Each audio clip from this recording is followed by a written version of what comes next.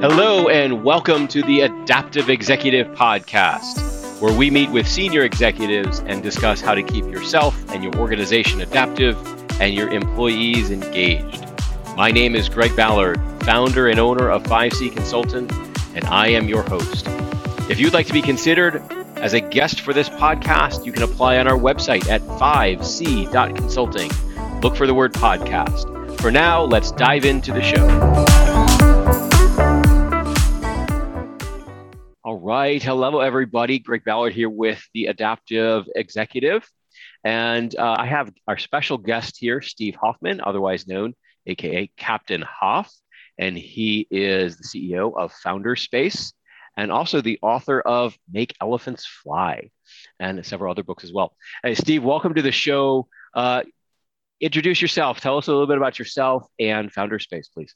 Sure. So I run Founderspace. It is a global startup accelerator and incubator. We now have over 50 partners in 22 countries.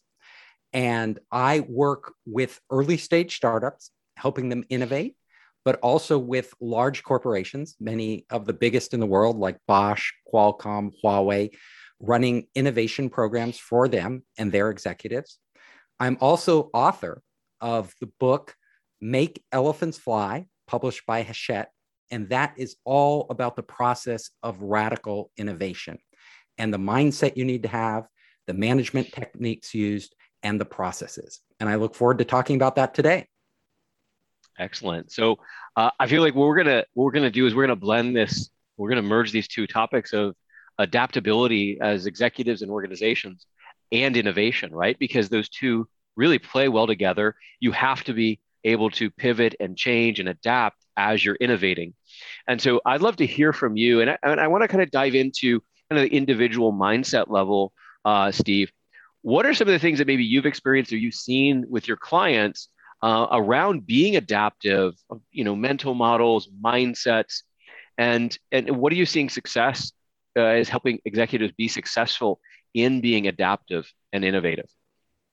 Yeah. So for me, being adaptive and innovative are two sides of the same coin. Like you can't be innovative without being adaptive, and you can't be adaptive without being innovative. Today, everything is changing, and it's changing faster than ever. New technologies are literally emerging every week. And every week there's something you have to know. It's hard to keep up with the flood of things. And it's hard to chart a course, a long-term course, when things are changing so quickly. So how do you do it? Well, some of the techniques I work with on executives are don't dismiss things out of hand. Like that's the first mindset rule of being adaptive is things will come up and they won't fit into your plan. They won't fit into even your vision of what your business is or what the future is. But these things may well be true. We've seen them happen over and over and over again, that something new like the blockchain will come up. You don't quite understand it. You don't think it applies to your business, blah, blah, blah. And all of a sudden you find everything is moving in that direction. You're this bank or whatever, and decentralized finance is taking over. How do you adapt to that new situation, that new reality? Well, the first thing is you can't wait. If you wait, somebody else eats your lunch. So there's always some other company out there that is moving quickly on whatever is happening. And if there's an opportunity there, they're going to take it. And that opportunity may actually be your core business. So the thing is that when these ideas come up, it's very easy to say that doesn't apply to me, or that, that isn't in our plan. I don't want to focus on that right now. We need to stay focused. In the old world, where things move more slowly, that was fine. In today's world, that doesn't work. Right. So what are some maybe mental models or a process for like prioritization and deprioritization, right? Because you can't do everything in the moment. You have to pick and choose and weigh the opportunity costs. This is the challenge, right? We all need to make plans. We can't change our plans literally every day, yet we still want to be adaptive to what comes up that may be important to us. And how do we, like you said, prioritize? How do we find out if it's something we should be focused on without spending too much time on all these new shiny objects that are coming up literally faster than we can absorb them all. Well, one thing is to have people in your organization who are naturally curious people. So it really comes down to, as the executive, you can't do it all. Like, you literally can't keep track of all these things.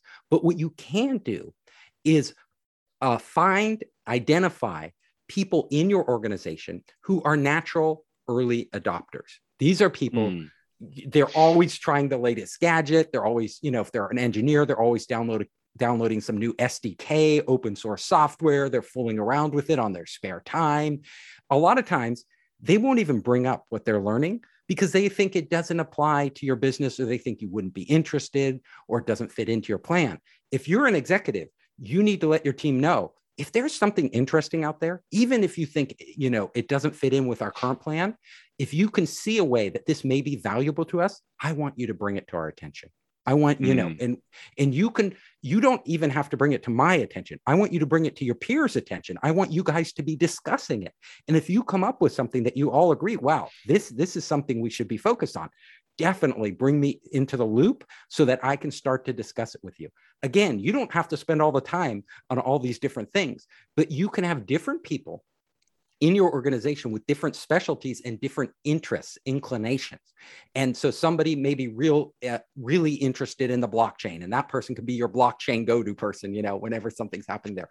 Another person can be interested in IoT and new devices and gadgets and things like that. That can be your go-to person there. And you can have different people that you kind of rely on as your channels. I like that, because what you're doing is like, look, you can't focus on everything, right? But you have people in your organization, you have people on your team, you have people in your orbit, and you can tap them and say, hey, listen, I need to be informed, but I can't look at everything. You're already there. And I can give you maybe a framework of, hey, if you see 1, 2, and 3, you need to tell me about it, because that's where I may take some action. And so you can multiply and really increase your awareness with this model. Exactly. And so I think that's a fantastic idea. And you don't have to figure out how these things will impact your organization. You can leave that up to the organization itself. All you need to do, and it's the most important thing, is give them permission. Give them permission to actually go out there and start exploring. And not only that, when they find something, listen, like, bring it in, make it, learn from them. You may not end up using it, but you can always be learning. And these people can be your filters and your scouts. So I love this. So one of the things that comes up for me as I'm listening to you, Steve, is there's probably a lot of executives that have decided actually to do the opposite and to put the blinders on. And maybe you could speak to, what could those folks do if they're realizing, hey, I've actually had blinders on, and I'm sensing some resistance to taking them off and engaging in a larger awareness because I feel overwhelmed. Is there anything you might say to someone that's in that state? Yeah. So I've been there. I know most of us have been there. We got to get something done. We have this huge list of things that must be done to meet our goals, and we just can't handle more input. So the thing to do here is to say, look, when did new information hurt me? And I don't have to do all the work to analyze it, to figure it out, to make a plan. I don't have to do that. You have to tell yourself, this is what my teams are for. If I think there's something there when somebody comes to me, I could say, yeah, spend more time on this. Ooh, write up a plan. Give, a month from now or 2 weeks from now, come up with a PowerPoint presentation on what you've learned and give it to the group. And as a group, you guys can start to make decisions about whether this is of value to your organization, how it would impact your strategy and direction, and and whether you should pursue it or not pursue it. But you don't have to make all those decisions. That's the only way, because honestly, if you feel like it's going to mess up everything you're doing and you're overwhelmed and you can't handle it, then you just won't, you will automatically shut those things out. But you don't want to do that, because it's at your peril. If you aren't adaptive today, your organization probably won't be in business a decade or two from now. Yeah. Yeah. So a couple of things that came up. So before we got onto this call, I was just taking a look at some of the highlights. I had a few minutes and I was scrolling through, and I came across the metaverse. And I'm like, this is some new real estate coming into the market. And I don't know really much of anything about it, but my mind is like, I'm curious. I need to check this out. And, how is this going to impact the markets? What are people's behaviors going to be? And really, what do we do? Where do we get on and engage? Because people will move there. That's just inevitable. The question is, what are they going to be doing there? And is that a place we need to go play? Or how does the metaverse impact, work life, the workplace? What's going to get created in the metaverse that's going to impact workplace environments and labor and management? And so there's just a lot of curiosity around that. Have you explored metaverse at all? So I have, but before I go into that, I spent a lot of time there. So, but before I go into that, I want to say what you just did is the right thing to do as an executive. What you just did was ask a lot of key questions. So you, as the executive, don't have to come up with the answers, but what you have to do as an executive is ask the right questions and ask them of your team. So like you were just asking all those questions you just asked, what is the metaverse? How would it apply to us? Blah, blah, blah. You should be asking those of your team. And those people on your team who are more inclined to explore that by asking those questions, you've given them permission to do that and bring back information and start to educate everybody. And, naturally things will emerge in your business that make sense. And the things that won't, they'll just go away. Like people won't buy into it. Google has a rule about this. And they say, you have to sell this to your teammates before you sell it to upper management. So in the team, they have to, who's ever so passionate about this has to convince the other teammates, yeah, there's something real here. We have to do this.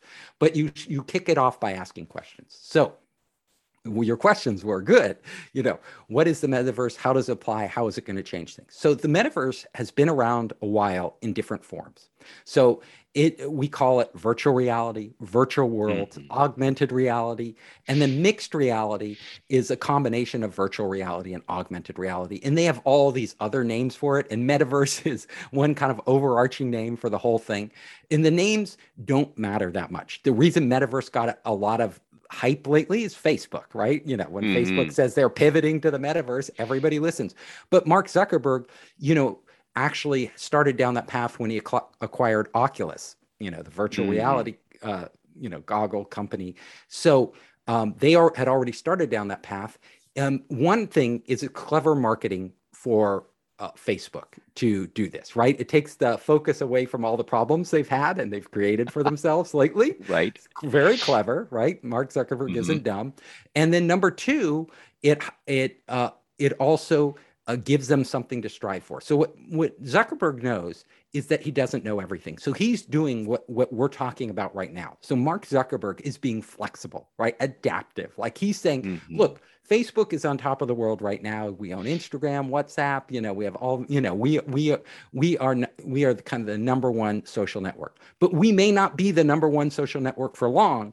And he's looking out at the world. What could displace us? Well, he's saying, well, the metaverse could, virtual reality, augmented reality. When people start spending more time in here and not on our traditional apps, our traditional social networking apps, then they could all leave. And literally Facebook would be going downhill if somebody else steals that from it. So Facebook cannot afford to ignore the future, right? They cannot afford to ignore. And it may be the metaverse. It may be something totally different, like brain-computer interfaces, which Facebook is also working on. So Mark Zuckerberg is placing a lot of bets on the future and where there could emerge to be competition.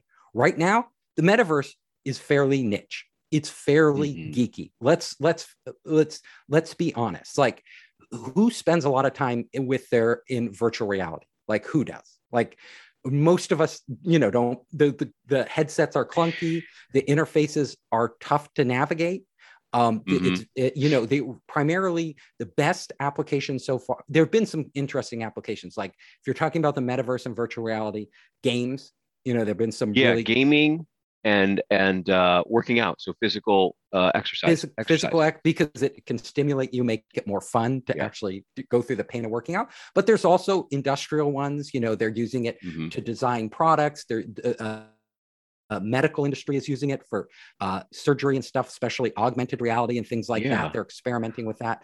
So I met just interject you real quick. Yeah. I met a young lady who's local to me, and she has started a VR for elderly to combat Alzheimer's. And Right. so Because it she's a can take them. startup, and she's taking VR in something I haven't seen it done in before.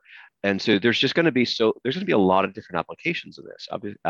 So all of these are the metaverse. So, but when Zuckerberg's talking about it, he's mostly worried about social metaverse. Well, when people hang out and communicate with other, consume media, share media, that's what he's concerned with. But the metaverse is a broader term. It comes out of science fiction novels, but it's a Yeah. broader term to encompass all of this. In every industry, it will manifest itself in a different way. So that's what we're going to see. We're, like you talked about.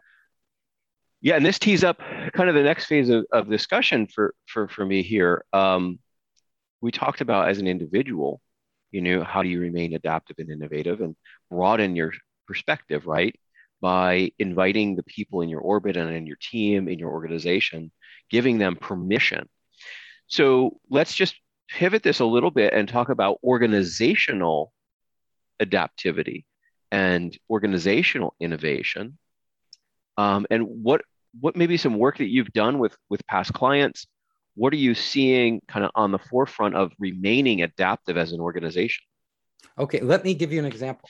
So there was one large company I was consulting for, and we were running, they wanted to be adaptive. They wanted to be innovative. They wanted to embrace the latest technology and the latest things.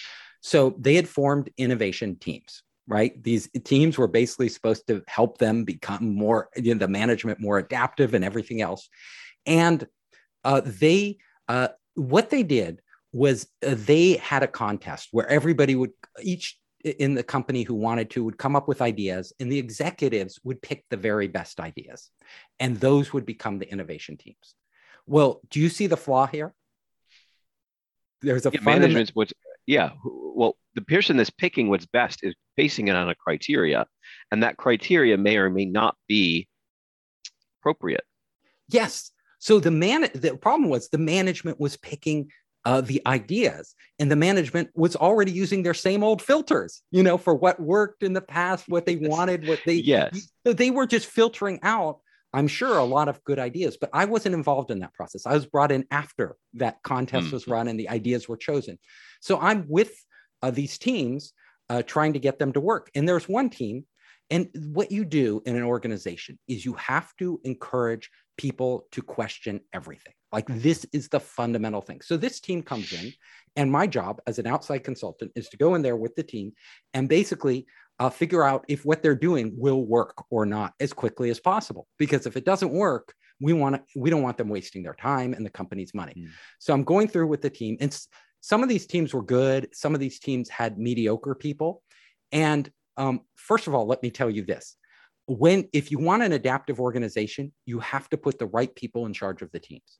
So what they did that was wrong, not only was the management picking the ideas, filtering out probably a lot of good ideas that just sounded funky or weird that they hadn't been educated on, but then also they weren't picking the teams based on the people, just based on that idea. And so that the team leaders weren't necessarily the most creative, adaptive, innovative people in the organization. So if what I told them that they need to do in the future is don't run a contest, for God's sake, and don't have the management judge it. Don't do that. Instead, you should have a process where you are identifying the people in your organization who are naturally adaptive, naturally innovative, have an open mindset, are constantly exploring, trying new things, always wanting to push the envelope, always challenging orthodoxy. Who are these people? Then you pick those people and you say, look, find an area that you're interested in and go for it. Like, we give you permission to go for it. Get other people, if you can convince them to be on your team, to do that, and then come to us with what you're finding, right? And if it looks good, if it looks interesting, we'll give you money and support to continue.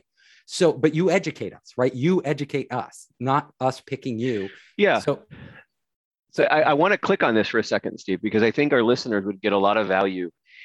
What might be some hallmarks or some observable qualities of somebody that's going to be that person that is going to step into that role and kind of be on the front lines of innovation for an organization? Can we paint a Yes. little bit of a picture so that someone can say, "Oh my gosh, that's Brad," or "That's Sally," and really kind of crystallize that for us? So the Brads and Sallys of your organization are those who are doing it anyway. Like they're just doing it outside the organization. They are like always out there trying. It's like the engineer who's totally set up their home with a virtual reality metaverse thing already. Like they have all the latest gear. They're experimenting with it. They're totally into it. They're talking about it. That's the person who should be doing, exploring metaverse, right? They're already interested in that. There are people in your organization who have these interests in every organization. A lot of times they're just do it outside. You should allow them to bring that in to their job, especially if it involves new technology and ideas and things like that. The person who's out there in the DeFi space, trading crypto, doing all these things on there and bragging to their friends at lunch about it, you should have them out there exploring that area. If you think there's any chance it could impact your business in the future, those are the people. They are also people who like to challenge the status quo, who like to question things, who are natural leaders, who naturally get other people going, get them on board. These are the qualities you look for. So you find people like that, they're your gateway. They will do the work if you let them, if you enable them and set up a process for them to come forward and say, wow, I'm really passionate about this. I want to do this, blah, blah, blah, blah, blah. Okay, let's figure out what you can do. That's the answer. Yeah, that makes sense. The Vital Smarts team, I think their book was Influencer. They labeled those folks as connected and respected.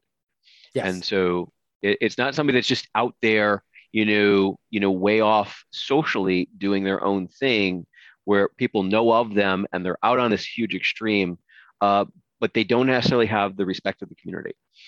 And it's not just somebody that has respect in the community, but isn't doing anything new. It's somebody that's got both of those qualities together. They're on the forefront. They have influence.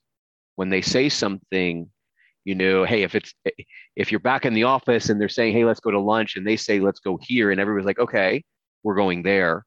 That kind of person has that innate leadership, that level of influence, and they're out on the front of a particular technology or ideology or whatever it is that you want to explore. Those folks would be ideal to step into a role like this. Exactly. And identifying those people and empowering them is the most important thing you can do as a manager. Like literally, because they will do the rest. Like and also you may want to hire for those type of people. So you don't need Mm, everybody. A lot of people say everybody in our organization is an innovator. That's not true. It's never true. A lot of people are just really good and they really like routine. They like structure and they thrive in that. And you need those people in your organization. They're the people who just get stuff done, but then you also need the other type of people. So you should be hiring for both people depending on the roles and moving people into the right seats in your organization. yeah. So I want to ask another question here and challenge me on this, but I've been thinking about as many organizations have come through the pandemic, the crisis, and we've really kind of shifted. A lot of companies that do not require to be in person are now fully distributed, or have gone to a remote or a hybrid model. A lot of organizations are trying to think about what does return to work look like, and we have a great resignation. Okay, so we have a lot of people leaving the labor force or moving around in the labor force, and we're still exploring those drivers. Some of it is the mandates, some of it is other things. And so would you agree? Because I've kind of put out on a high level, I'm sure there could be some nuance to this, is that businesses probably need to take a minute and put themselves in the mind of a startup again and reconfirm their business model and then build from there. Would you agree or challenge that idea? So I would agree. And, in my book, Make Elephants Fly, I write a lot about this. How do you borrow from startups their process of innovation and flexibility and adaptability? Because that's what startups do. They are literally at an early stage, especially, they are discovering. They are in discovery exploration mode. And A number of things you need to do is one, small teams work better. They move faster. They make decisions more communally as a group. They discover things quicker, and they don't need a lot of resources. In fact, I was consulting for another big company. They were literally giving their teams too much money. So they're kind of innovation teams. They gave them so much money that then the team has to figure out how to spend this money. So they're like hiring more people that they don't need. They are literally hiring outside organizations to do research on whether there's a market there. And I come in and I'm like, you don't need to hire this consulting agency for all this money to do research. You go and talk to the customers. Like, get out there and talk to the customers. Like, they're going to take 3 or 4 months to do this research. You could figure it out in 3 or 4 days. Like, if you just got out there and, really zoned in on who the customer is, what they want, what they need, come back to me with that data. Don't waste your money. They were like, but we have the money. We should spend it. So really, these are important things. And I want to give you another story that's really important. So I had one team and I sent them out to the customer. I was like, don't do any market research. Don't do this stuff. You know your customers. You know who they are. Like, here they are. You've given me a list. Just talk to them. Ask them these questions. Like, we made a whole list of different things they should ask them. And they went and they talked to their customer and they came back to me and they started relating what they had. And I'm like, is it clear to you what they're saying? And they're like, yeah, they don't really need our product, what we're building right now. And I go, yeah, they don't need it. They don't care. They're not going to pay for it. And I was like, so we need to pivot now. We need to be flexible. We need to go a new direction. Like, this isn't working. The customer just told us. And they're like, we can't. I'm like, what do you mean you can't? Like, you just admitted to me the customer doesn't want it. That's what we figured out.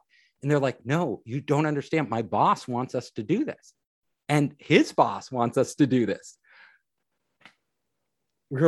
I was like, yeah, well, you have to go to your boss and tell them we're not doing this because this doesn't work. But they didn't want it because their boss had already said, this is what we're doing. We chose this project.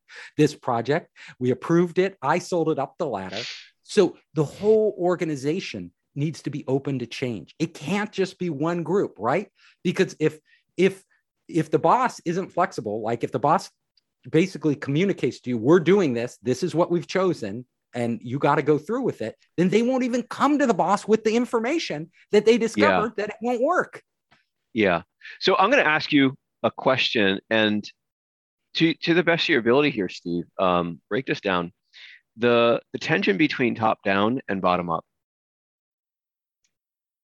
Oh yeah. The tension between top down leadership and bottom up influence, right? Because I think we can all relate to, and especially if you're in your 40s or older, companies and organizations, very hierarchical, very much top down. Everything came down, right? And the larger an organization gets, the more insulated those senior leaders are, and the more sanitized the information that they get is. Right. People filter out what they don't want to hear. Yeah. Yeah. They're insulated. They're isolated. They don't know what's really going on. And, millennials the millennial generation had a huge influence on this, and Gen Z's having another dose of influence on this. And we're seeing a big shift and a recognition that the people on the front lines are the people in the best position to give insight. Now, you can't have every person on the front line calling all the shots. And so talk to me a little bit about this tension, right? That every organization has to manage. So it's really, really tough. And no organization is perfect because people aren't perfect. And we all make mistakes. We all are blind to certain things. We all have our biases built into what, you can't eliminate bias. There's always bias in everything you do. So all we can do is try to improve. So what I call it is you need to create a culture of constant improvement, right? Where everybody is challenging themselves to be better, to be more open, to be more receptive. This culture is probably the most important thing you can do because you can't dictate how people act. And people are going to act they're going to say no to things they should say yes to. They're not going to look at something carefully, what they should be looking at. A bottom up people, a lot of times the top people want to have the credit, right? They got there because a lot of them are really good at company politics, right? They're really good at maneuvering up the corporate ladder, and they want to make sure that whatever happens below them it reflects well on them, right? So a lot of times the bottom up people will, there'll be tension because they'll be like pushing for this. This is their chance to prove themselves to like that. And the top people will be like, no, they're going astray. They're not, they're going to take all the credit. I'm not going to get it. This is really bad. This is toxic in an organization. So basically it has to start at the very top and work its way down. Like as the CEO of one of these companies, you have to be setting up your managers that, look, you guys do well when you get your employees to come up with great ideas. You don't do well when you tell me it's your idea. Like that's like, I don't care if it's your idea. What I care is that you're getting your teams to innovate. So it has to be the culture that, look, your job is to get everybody under you to innovate. And if you can do that, then I know you're a star performer. If you just come to me and all the ideas are yours, well, why do you need these people under you? What are they doing? Yeah. So you don't need to be a manager if you're doing that. You could be an individual contributor. Right. I could put you have no reports because all the ideas are yours. You're an individual contributor. You kind of have to set it because it used to be that the manager takes credit for all the great ideas, right? And that's why they get promoted. In the new organization, it's the manager's job to get the team to come up with great ideas. And that is what you have to set up.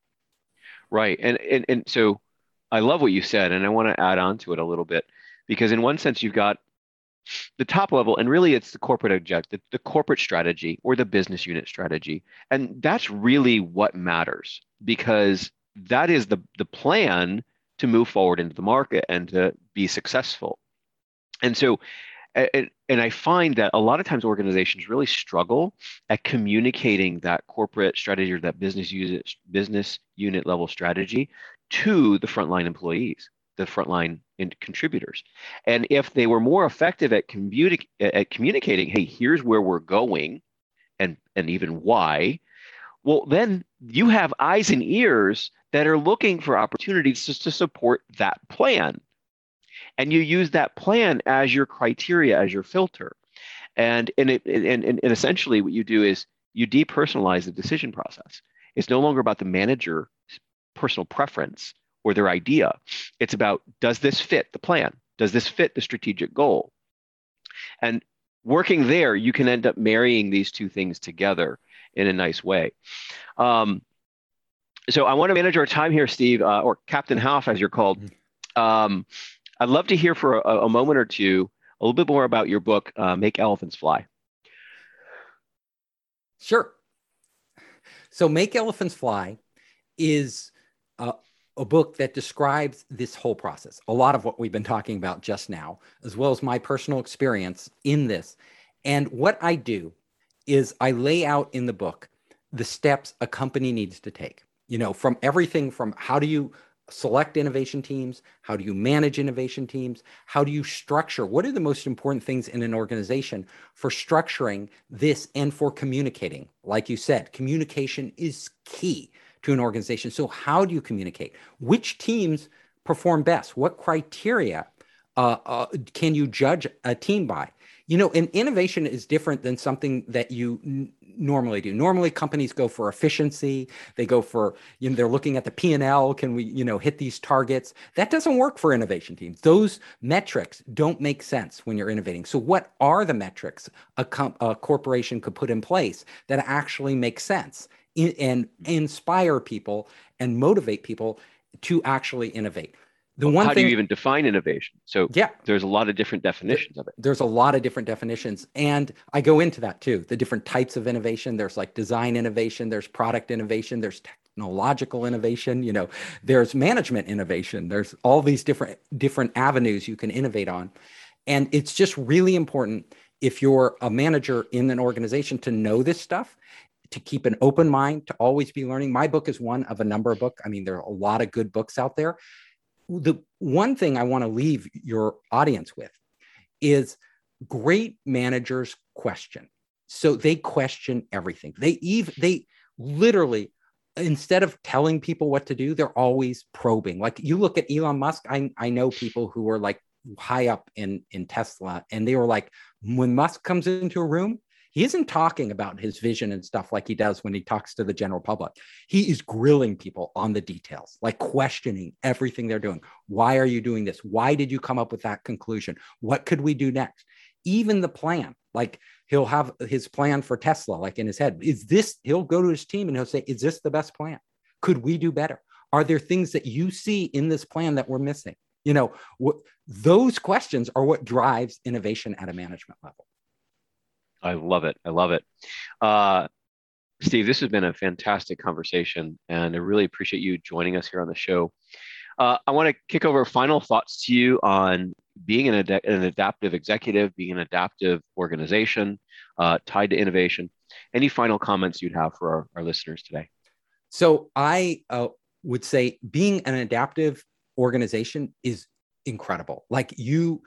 If you transform yourself, and when you transform yourself, the more adaptive you become, the more motivated your team will become, the more energized you will become at your job, and so will all the people who report to you. Because think about it. It's fun to be creative. It's fun to be adaptive. It's fun to change and discover new things and be part of the process. Getting everybody involved in that really takes your organization to a whole new level. And then you start to see the results, like an Amazon out there that is just like literally gobbling up everything because they're innovating across all these different fronts. It's like pretty amazing. A Google, which is doing the same thing. Any organization can do this within their vertical, within their sector. So you don't have to be those super high-tech companies to take these processes and make them work for you. Excellent. Well, thank you again, Steve Hoffman, Captain Hoff, and the book, Make Elephants Fly. We'll have a link for that in the show notes. Thank you again for everybody. This is Greg Ballard with the Adaptive Executive.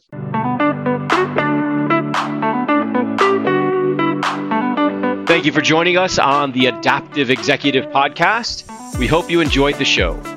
You can follow us on LinkedIn and by subscribing to our mailing list. Again, my name is Greg Ballard, and thank you for listening.